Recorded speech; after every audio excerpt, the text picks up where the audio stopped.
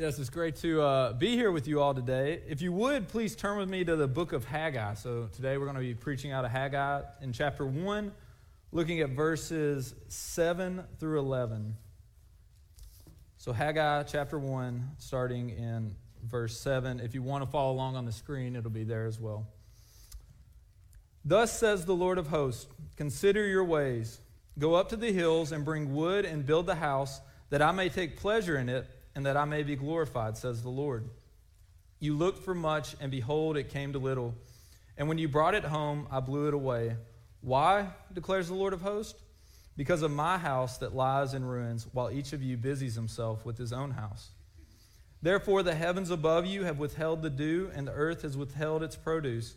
And I have called for a drought on the land and the hills, on the grain, the new wine, the oil, on what the ground brings forth, on man and beast, and on all their labors. This is the word of the Lord. Before considering it, let us pray. Father, we thank you for the opportunity to come here today and worship with one another. Lord, to hear your word read to us, to hear it preached. Father, we pray that we would learn today from your word more about who you are, more about who we are, and what it is that you are calling us to. Father, we pray that you would be with us today, that you would open our eyes, open our ears, and our hearts to the truth of your word, that we would not merely just hear it, but, Lord, that our lives would be conformed unto it. And we pray all of this in Jesus' name. Amen. So we're here at the end of January. So we're coming to the close of January, but it's a new year. It's 2023. I've still not gotten used to writing that whenever I write the date, and I always have to make my 2 turn into a 3 by adding a little hook at the end. But one of the things that I love about New Year's is I personally love New Year's resolutions. I love the idea of a fresh start, beginning something new, getting to set some goals for the year. However, I'm terrible at them. My New Year's resolutions for this year, I've already begun to kind of slack off on the things that I was hoping to see happen in my life this year. And so I think that's a common thing. I think we start them every new year, and the reason that we start them is because the year before we didn't do it. And that's why they're New Year's resolutions. We get to think of something new to do, but they can be discouraging. It can be hard to have these goals and these ambitions, these plans that you want to see come into fruition in your life, and then to fail in your pursuit of them. But I believe that's how the Christian faith feels a lot. You get to come to church every week. You get to hear the word preached. You get to see some area of your life that you need to grow in, something that you need to change in. And you generally leave kind of excited, kind of on fire for that. But when you go home and you go throughout your week, a lot of times we fail. And so week after week, it can become discouraging to come here and to hear the things that the Lord calls us to in his word and to not really see growth in those things. Because the truth is that I myself and that everyone in here, we are tainted by sin. Sin comes into our lives when we fall short of what it is that God has called us to. Well, this isn't just true for us. This is true for the Apostle Paul as well. In Romans 7, starting in verse 21, he says this, "So I find it to be a law that when I want to do right, evil lies close at hand. For I delight in the law of God in my inner being, but I see in my members another law, waging war against the law of my mind and making me captive to the law of sin that dwells in my members. Wretched man that I am, who will deliver me from this body of death?" So even Paul, the apostle, a man whom God tasked with writing much of the New Testament, he himself felt this discouragement. He felt this indwelling sin coming out in his life and seeing himself not do the things that he wanted to do. Well, this was true for the ancient Israelites as well. Here in this passage that we read, really what is happening is God is calling the Israelites to repentance. And so today we're going to talk about this topic of repentance, and my hope is that you will see that it's not just something that happens at the beginning of our Christian faith, but it's something that we do daily. It's the life of a Christian is a life of repentance. And so if you're a note taker, you have this in your bulletin, but the 4 things that I want us to really see is first, that repentance recognizes sin. Second is that repentance requires action. Third is that repentance results in fullness of life. And fourth, that repentance rises from and rests in the gospel. And so repentance recognizes sin, it requires action, it results in fullness of life, and that it rises from and rests in the gospel. And so the first point, repentance recognizes sin. I want us to look at verse 7 here. It says, "Thus says the Lord of hosts, consider your ways." So a little context of what's going on in Haggai. The Israelites have come back from exile. They'd been there many years, and they were coming back to rebuild the temple of the Lord. So he's writing to the people of Jerusalem who have come back with this task of rebuilding the temple that had been destroyed in 586 BC. And yet in these first 6 verses that came prior to this, we see that the Israelites have not done this. It's been 16 years since their return when they were able to build the foundation of the temple, and there was this great celebration. They were excited for this, to be back in their land, to rebuild the temple, the place where God would dwell among them. And yet 16 years later, they still haven't done it. And so the Lord has called them to consider their ways. Here in verse 7, this is a repetition of what the Lord had called them to do earlier in verse 5, when he tells them, consider your ways. So this is the same sermon a second time.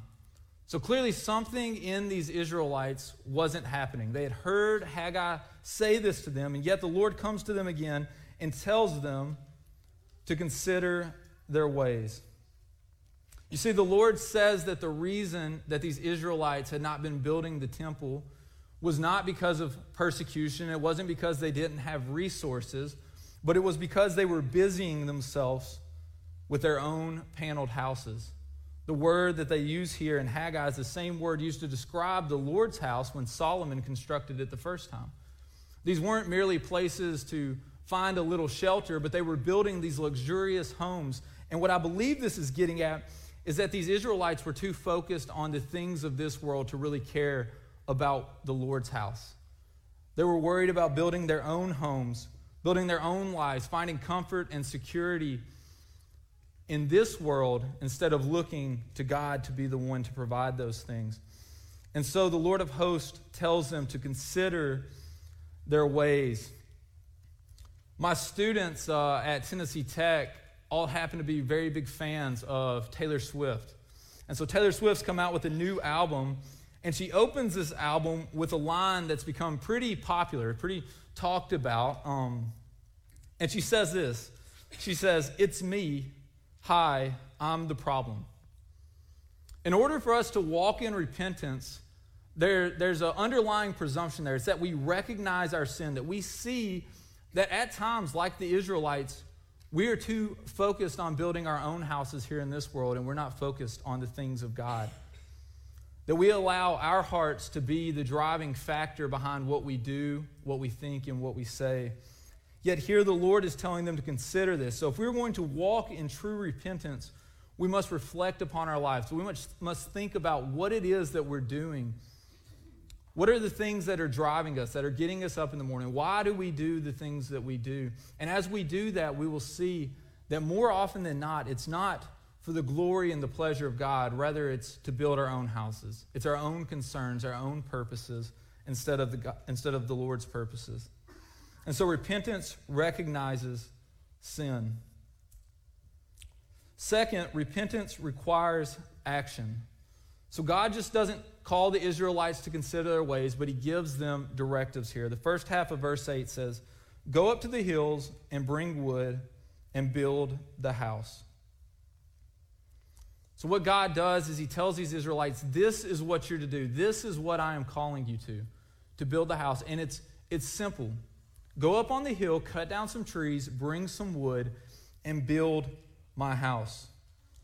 The Lord's commands are simple, but they're not always easy. I'm sure there's labor and there's some hardships and there's some sacrifice that's going to be involved in that. Likewise, what the Lord is not calling us to do is to go cut down trees and build a physical house. But Jesus has said, if you are to follow me, then you must take up your cross, deny yourself, and follow me. Following the Lord is simple, but it's not easy. We have God's revealed word here in the scriptures where he tells us what he's calling us to do. And there's times where we have to use wisdom, that it's not as clear as black and white what it is he's calling us to. But repentance requires action. Has this ever happened to you? Have you ever been sitting in church during a sermon, or perhaps just reading your Bible at home or part of a Bible study, and the particular thing you're reading, you realize, hey, I'm very weak in this area. You read about something and you suddenly feel this sense of guilt or this sense of conviction, and you say, man, I need to do better. I am not doing what the Lord is calling me to in this area of my life. And you feel that, but when you walk out of there, when you leave, that's where it ends. Merely what you do is feel a sense of shame. You recognize your sin, but you do nothing about it. And that's why repentance requires action. Repentance isn't just a recognition of sin or remorse for sin or a hatred for sin, but it's turning from that sin to Christ. And so if we were to walk in true repentance, we must turn from our sin to Christ. God is telling the Israelites here, stop building your houses. Stop what you're doing. Turn from that. Go up on the hill, get the wood, and build my house. Likewise, he calls us, turn from these things that distract you and pull you away from me and come to me. Follow me. And so if we were to walk in true repentance, we must turn from our sin to Christ. Third is that repentance results in fullness of life. And so the second half of verse 8 there, the Lord says this. He says, build the house that I may take pleasure in it and that I may be glorified, says the Lord. You see, the Lord gives two motivations for the Israelites to listen to him. He's told them to consider their ways. He's told them what they're to do. And now he gives them two motivations. He says, first, that he would take pleasure in it. We're always living to please someone. Whether it's ourselves, whether it's those around us, these things influence what we do and what we say. But here God says, here's one that really matters. That you live and you act truly before an audience of one. I will take pleasure in this. When we do good things, when we do what the Lord is calling us to, he says that he takes pleasure in this. That the God who created us, the God who we have rebelled against and sinned against, could take pleasure in us. The Bible says, what is man, God, that you take notice of him? God notices us and sees us, and he cares about what we do, but not only that, he takes pleasure in that which is good. Paul says, whether we're home or we're away, whatever we're doing, we do so to please the Lord. As Christians, this should be our aim. That he's the one that we should ultimately be living to please. And then second, he says that I may be glorified. You see, God created man and woman in his image to reflect him upon earth, to be a representation of him here in the garden, and yet man has sinned. God created us for so much more than we know. God has created us to glorify him, and yet we fall short of this. But he says it's not over yet. You can still live in light of your purpose. You know, things have a purpose. If I took my toothbrush out in the yard and I decided I'm going to cut the grass this way, it wouldn't go well. It wouldn't go well for the toothbrush. My yard wouldn't get trimmed. Things would seem chaotic and nothing really worthwhile would happen. Likewise, God has created us for a purpose. It's to glorify him. And so we can live in light of this purpose when we do this. God has a bigger plan for us than we have for ourselves. He wants us to glorify him. And he calls the Israelites to this. And you would think that these two motivations would be enough. That, hey, I take pleasure in this and I am glorified by it. But it's not. And so the Lord continues. He says, you looked for much, and behold, it came to little. And when you brought it home, I blew it away. Why, declares the Lord of hosts? Because of my house that lies in ruins, while each of you busies himself with his own house. Therefore the heavens above you have withheld the dew, and the earth has withheld its produce. And I have called for a drought on all the land and hills, on the grain, the new wine, the oil, on what the ground brings forth, on man and beast, and on all their labors. What the Lord is trying to show them is that the things that they're looking to satisfy, the things that they are thinking are more important than the Lord, will never truly satisfy them, that it can't bring fullness of life, and in His grace, He won't allow it to. The Israelites are experiencing hardship here. This is a land that is very dependent upon dew for produce. It's very dependent upon the things that are here, and the Lord says, you're looking to these things to bring about this fullness of life, to satisfy you. These are the things that you're putting all of your stake in, and how's that going? It's not going well at all. They're not producing what the Israelites are looking for them to produce.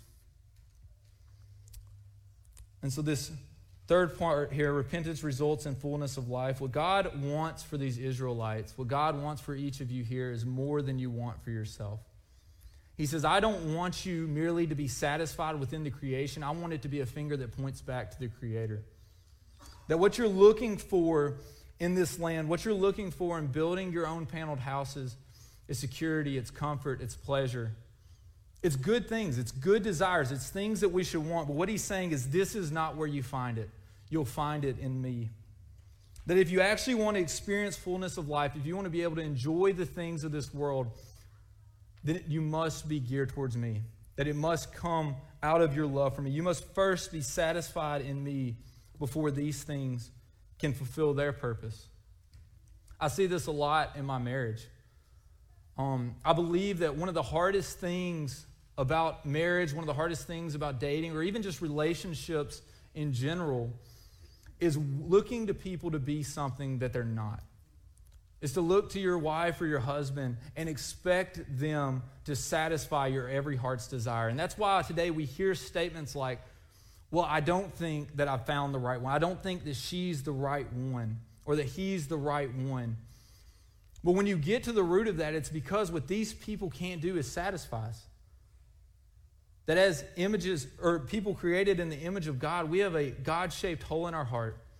And only God can satisfy that. But whenever I look to God first, whenever I'm allowed to look to God and see Him as my satisfaction and joy, then I can enjoy my wife. We can enjoy other people for who they are. And so repentance results in fullness of life. Here's this quote from C.S. Lewis that I think just greatly illustrates this truth. It's found in your bulletin as well. It says, we are half-hearted creatures, fooling about with the drink and sex and ambition when infinite joy is offered us. Like an ignorant child who wants to go on making mud pies in a slum because he cannot imagine what is meant by the offer of a holiday at the sea. We are far too easily pleased. You see, the creation, the things of this world were never meant to satisfy us. They were never meant to bring us fullness of life, but their fingers pointing back to the one who can. It says all creation testifies to God's glory, to His grandness, His greatness, and God offers Himself to us in Jesus. Another minor prophet that speaks to this is in Amos 4. There's a very similar passage. It's long. I won't read all of the verses. But God says this. He says, I gave you cleanness of teeth in all your cities and lack of bread in all your places. Yet you did not return to me, declares the Lord. I also withheld the rain from you when there were yet 3 months to the harvest. He continues on and says, yet you did not return to me, declares the Lord. We see here that God's withholding of these things, the withholding of the dew, the drought that's happening in this land, it's a call for His people to return to Him. It's a call to repentance. He's saying, quit looking to these things to satisfy you, to bring about joy, and look to me. And so in God's great grace, He withholds these things. Perhaps you're in a season of life now where nothing seems to be going your way.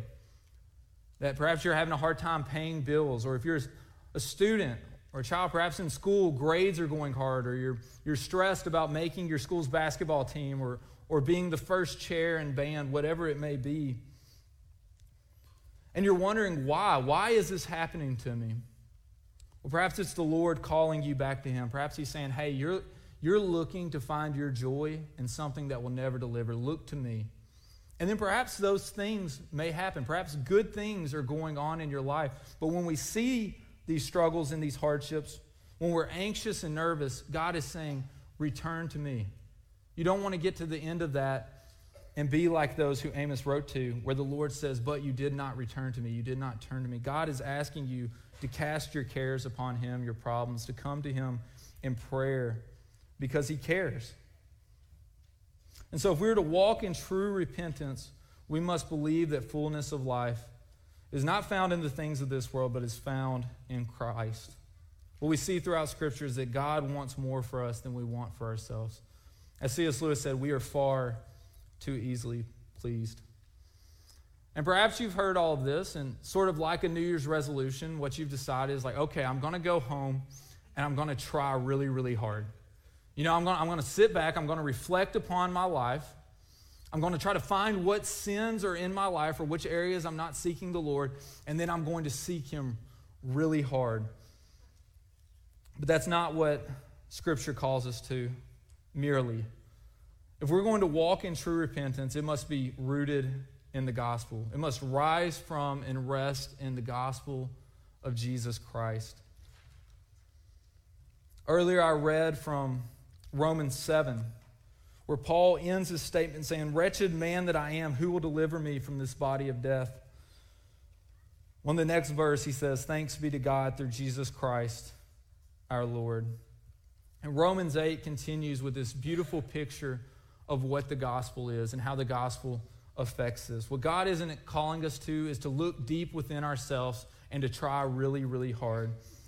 But through Jesus Christ, through faith and through the gospel, God has created a way that we can actually walk in repentance and we can see victory over sin in our lives. Chapter 8 of Romans, verse 11 says this. It says, if the spirit of him who has raised Jesus from the dead dwells in you, he who raised Christ Jesus from the dead will also give life to your mortal bodies through his Spirit who dwells in you. That through Jesus, now the Spirit of God, the Holy Spirit, the same Spirit that raised Jesus from the grave now dwells within you. One of the beautiful things about the Gospels is not merely that we're saved from the punishment of sin, but that Christ saves us from the power of sin. It says that we receive a new heart. Before Christ, we're slaves to sin. All we can do is sin. And yet, in Christ, it says we're free from this. For freedom, Christ has set us free. And continually throughout the book of Haggai, what we see is the use of the name Lord in all capital letters. This is God's covenant name. This is Yahweh. This is him speaking to his people who he has called to himself. And so what God is calling the Israelites here must rest in and must rise from the truth about his nature, about his grace and his goodness. The beautiful thing about the Christian faith is that there's no ultimate failure. Today, if you go home and you recognize sin in your life, God understands that will happen. He has provided a way that we can now repent. We can now recognize that sin. We can turn from that sin to Christ. But it must rest in God's grace.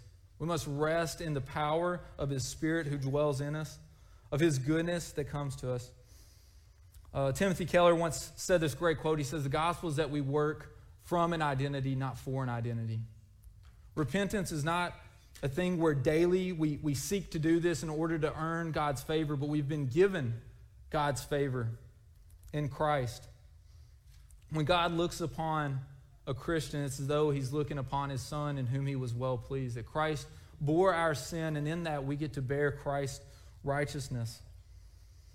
And so if we're to walk in true repentance, it must be rooted in this truth. It must be rooted in God's grace and mercy. If we're going to truly start seeing victory over sin, then it must be through God. We must look to him to provide this. There's a quote from a man named Mark Buchanan in his book, The Rest of God, that I think is a wonderful illustration to repentance. It says, the movie A Beautiful Mind is about the brilliant mathematician John Nash, who despite his schizophrenia won the Nobel Prize in 1994 for his original contribution to mathematics. John inhabits a world that doesn't actually exist. His closest friend, his friend's lovely niece, the CIA director who employs him in dangerous and clandestine operations, all are figments of his broken mind. When John is first diagnosed with the disease, he is treated with medication. This banishes his delusions, but also stifles his personality. He becomes a hollow man, a mechanism. Gradually, through his wife's immense patience, fortitude, and sacrifice, John learns to live with his disease untreated, except for one thing.